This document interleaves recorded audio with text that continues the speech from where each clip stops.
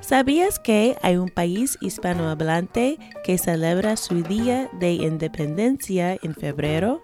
Te daré una pista. Se queda en el Caribe. Escucha este episodio para averiguar.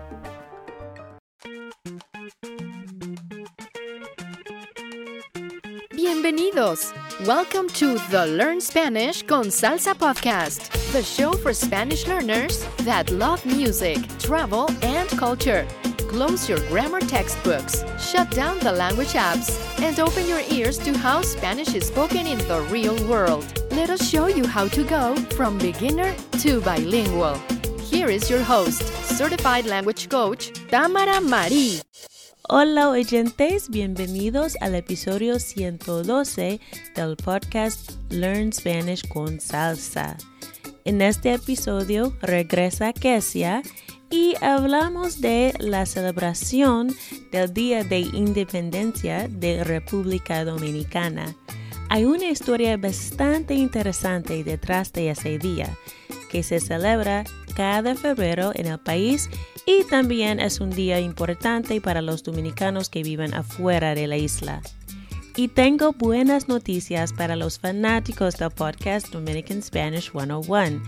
En la nueva temporada les traemos varios temas, entre ellos las playas escondidas del país, la música que viene de República Dominicana y las famosas peluquerías y salones de belleza en la isla.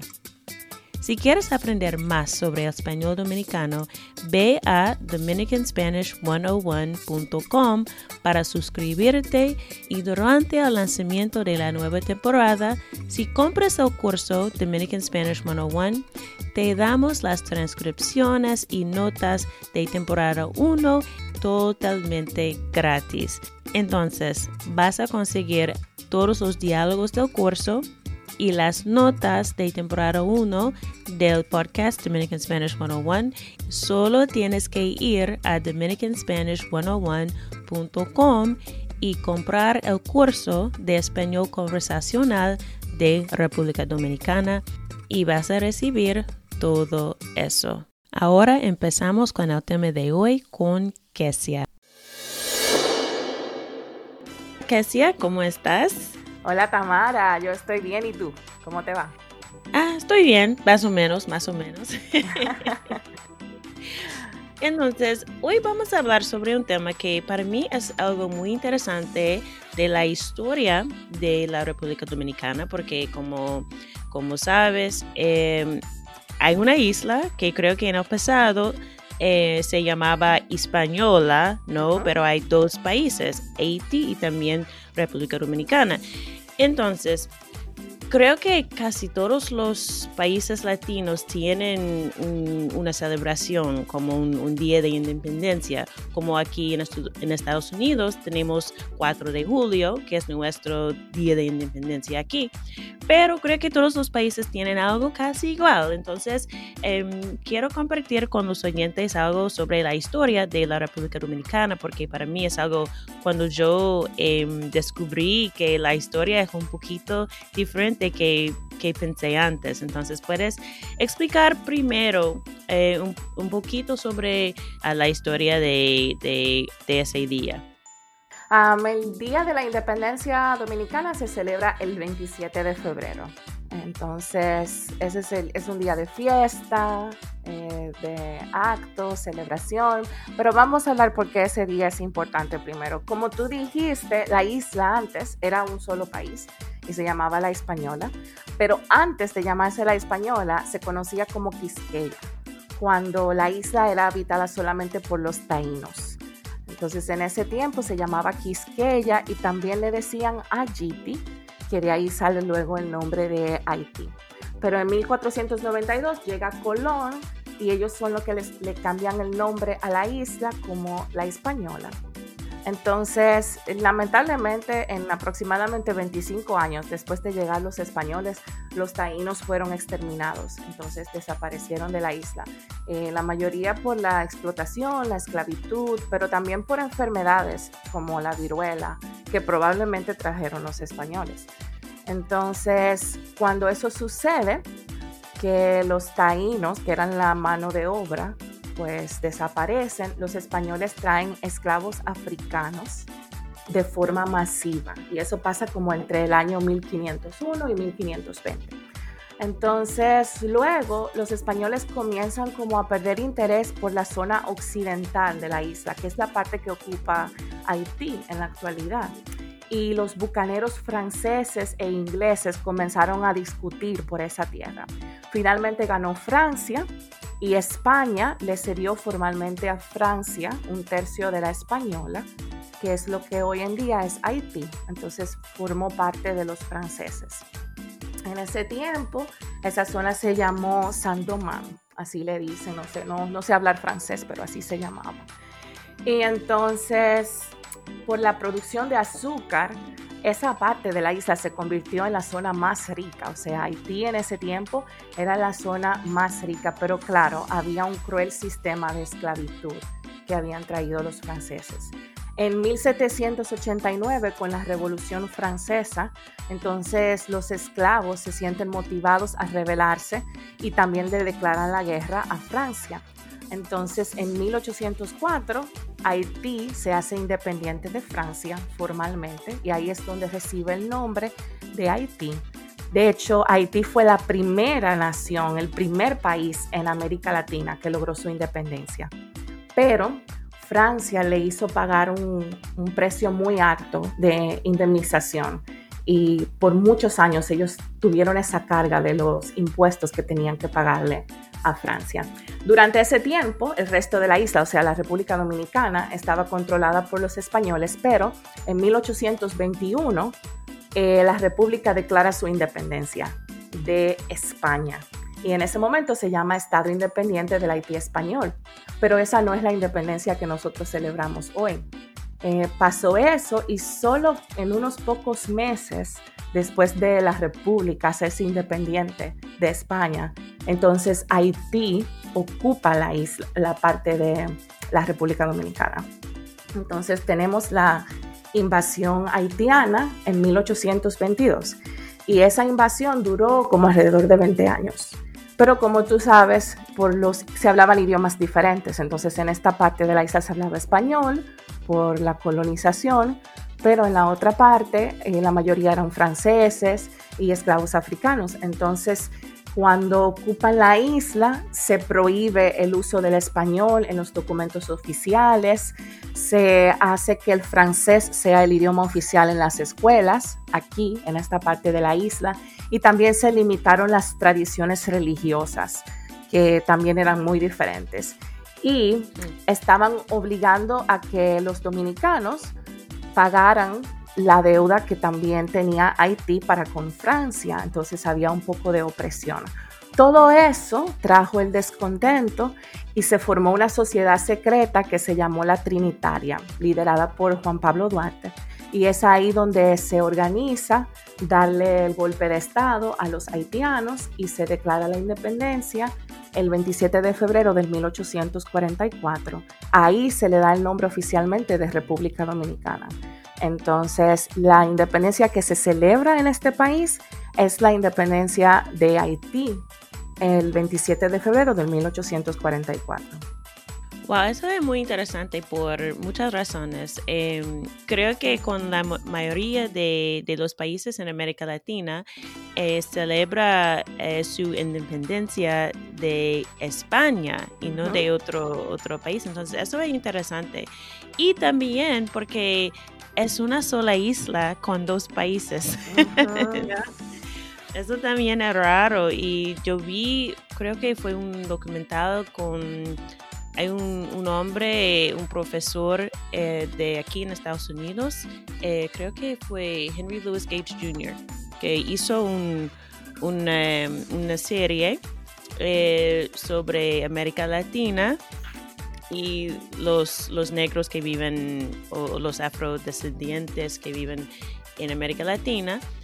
Y en un episodio hablaba sobre esa historia y para mí es interesante porque yo sé que en Haití es que ellos tienen como, no sé, creo que están pagando hasta ahora por lo que hicieron con Francia, ¿no? Porque es como ahora Haití es un país pobre, ¿no? Sí. Entonces es algo para mí que es un poquito triste, ¿no? Porque es como ellos fueron, creo que, orgullosos de hacer algo con la rebelión y una rebelión con éxito y después es como todo cambió. Cuéntanos un poquito sobre la relación entre Haití y República Dominicana hoy, porque yo sé que, mira, están en la misma isla, pero hay diferencias entre las culturas. Mira, he oído que los dominicanos y los haitianos no tienen buena relación hasta ahora, ¿no? Eso es algo que sigue siendo un problema entre la relación entre los países, ¿o no? Mira, es un tema delicado. Yo creo que como todos los países que comparten frontera, si te fijas, casi todos los países que comparten frontera tienen tensión entre ellos. Entonces, pero también hay una hermandad porque es tu país vecino de al lado, ¿verdad? Hay una familiaridad. Entonces, sí es cierto que hay mucha tensión entre los países y a veces entre las personas. Lamentablemente, como en muchos lugares, también existe el racismo y es muy triste porque al final del día, pues todos somos iguales. Pero también yo creo que influye mucho el que compartimos la isla, pero somos dos culturas muy diferentes. Para comenzar, hablamos dos idiomas diferentes. Entonces, eso ya pone como una barrera de comunicación y de entendimiento. Las religiones son muy diferentes también.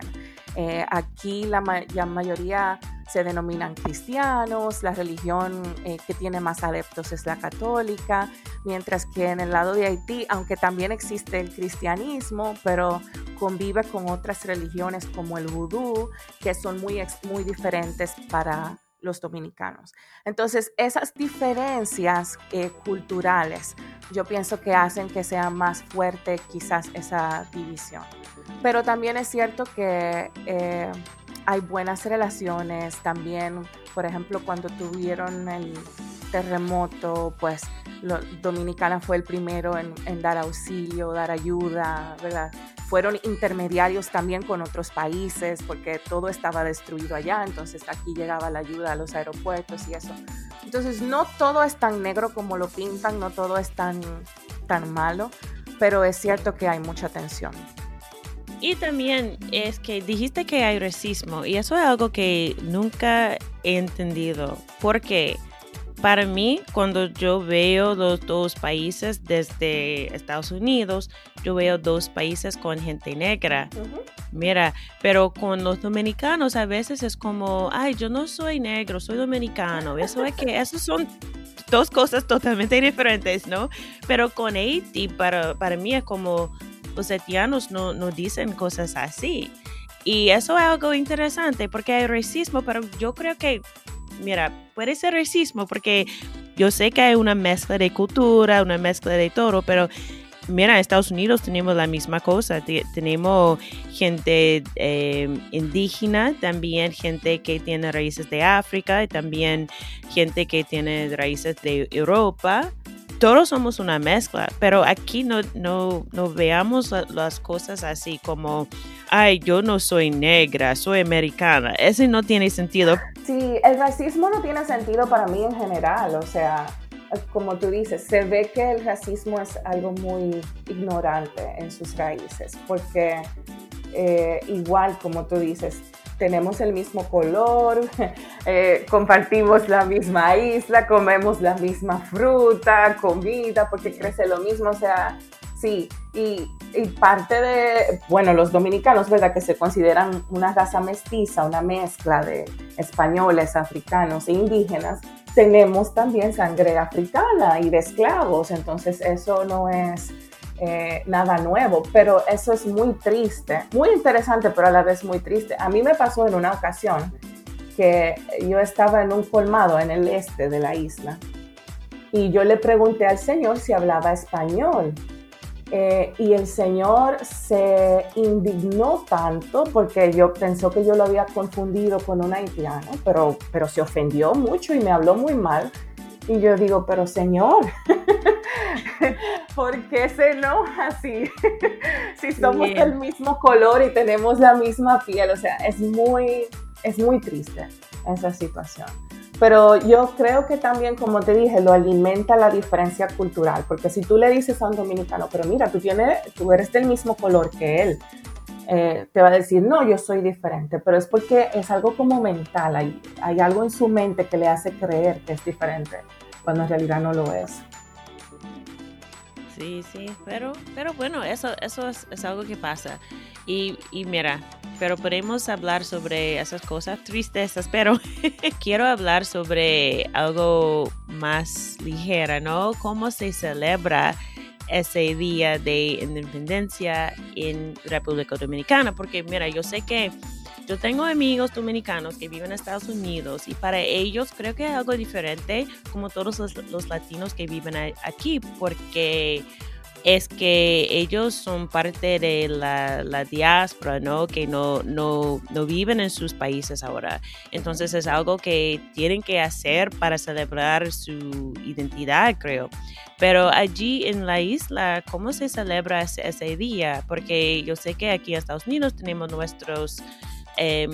nuestras celebraciones de 4 de julio con fuegos artificiales, con cosas que se celebran afuera en los parques y todo eso. Pero, ¿cómo se celebra ese día en República Dominicana? Bueno, es un día feriado, entonces no se trabaja, pero yo siento que a diferencia de cómo lo celebran en Estados Unidos, y de hecho como celebran los dominicanos que viven en Estados Unidos, yo siento que aquí es un poquito más ceremonial que de fiesta. Allá eso es un party grande, pero aquí es un poquito más ceremonial ese día. Entonces, por lo general, hay actos patrióticos en diferentes ciudades, como desfiles de los estudiantes de la escuela, van uniformados, una banda de música, desfilan por la calle con las banderas y eso. Oficialmente en Santo Domingo, el presidente de la República ese día, todos los 27 de febrero, pronuncia un discurso para rendir homenaje y se llevan a cabo una serie de actos. Por ejemplo, las Fuerzas Armadas se presentan en sus uniformes, hacen un desfile por todo el malecón en Santo Domingo, los tanques de guerra, los helicópteros están volando en ese momento en el aire, hay bandas musicales y por lo general ese acto patriótico termina con fuegos artificiales y un concierto de merengue que ya es como para el final de la noche, pero tengo que mencionar, no se puede mencionar la fiesta del Día de Independencia sin mencionar el carnaval, porque aquí en la República, en febrero, durante todo el mes de febrero, todos los fines de semana, se celebra el carnaval y por lo general, el último día de carnaval, el cierre, como le dicen aquí, que es como el evento más importante del carnaval, coincide con la fecha de la independencia. Por lo general, hay como una mezcla entre esas dos fiestas. Entonces, es como si yo siento que la gente, sobre todo los jóvenes, celebran más el final del carnaval que el Día de la Independencia en sí. Pero hay como una mezcla entre ambas celebraciones por la cercanía de sus fechas. Ah, ok. Entonces hay un mes entero celebrando carnaval. Sí, todos los domingos sobre todo. Todos los domingos del mes de febrero se celebra el carnaval. En las ciudades grandes como Santiago, Santo Domingo es un gran evento. El principal es el Carnaval de La Vega, que es todo un evento en el Caribe. Vienen gente hasta de otros países. Y el último día, el último domingo por lo general coincide con la celebración de la independencia. El carnaval en sí es una de las cosas que los dominicanos como cultura más celebran y disfrutan. Y volviendo al tema de lo que hablamos ahorita, de nuestros orígenes, tiene un origen de África, una influencia muy fuerte de las religiones y culturas africanas. Sin embargo, el dominicano no piensa en eso, es su carnaval, pero no piensa en los orígenes de lo que está celebrando. Ah, ok, interesante. Creo que como casi todos los días de fiesta, ¿no? No pensamos en cómo empezamos con una tradición, solo sabemos que hay una tradición y vamos a celebrar algo. Exacto. Lo digo porque, por ejemplo, la gente es muy orgullosa aquí de decir, ay, eso es español, influencia española, como muy orgulloso de lo español. Nunca quiere hablar de la influencia africana, pero la tambora, el mofongo, el merengue, tiene esa influencia tan fuerte africana que tanto disfrutamos y que es tan bonita. Pero la gente quiere negarlo y es una pena. Y yo creo que eso es la diferencia entre las culturas, mira, la cultura de Haití y la cultura de República Dominicana. Yo creo que la gente de la República es orgullosa de ser parte de la cultura española, pero en Haití es como no, somos africanos, tenemos raíces de África y eso, creo que eso es que para mí es la diferencia que veo. Pero mira, todos somos de la misma, del mismo lugar, ¿no? Todos somos de África, no importa el color que tenemos, todos venimos de África, ¿no? Entonces, gracias Kesia por compartir eso. Creo que es una historia bastante interesante y si es algo que no han escuchado antes, eso es algo que puedes buscar más información, ¿no? Porque para mí es algo que tienen que saber sobre la cultura para que entiendan un poquito mejor la gente de República Dominicana. Entonces, gracias Kesia. Un placer. Espero que hayas disfrutado de la conversación en este episodio sobre la historia de la República Dominicana y no sé si sabías que la isla se llamaba Quisqueya en el pasado. Entonces, si ves restaurantes dominicanos con ese nombre, Quisqueya, ahora sabes de dónde viene ese nombre. Y no te olvides suscribirte al podcast Dominican Spanish 101. Entonces, ve a dominicanspanish101.com y también si quieres las notas de temporada 1, tienes que comprar el curso Dominican Spanish 101. Espero que lo que les he compartido hoy haya servido para avanzar un paso más cerca de lograr tu meta de ser bilingüe. Hasta la próxima. Thank you for listening to the Learn Spanish con Salsa podcast at learnspanishconsalsa.com.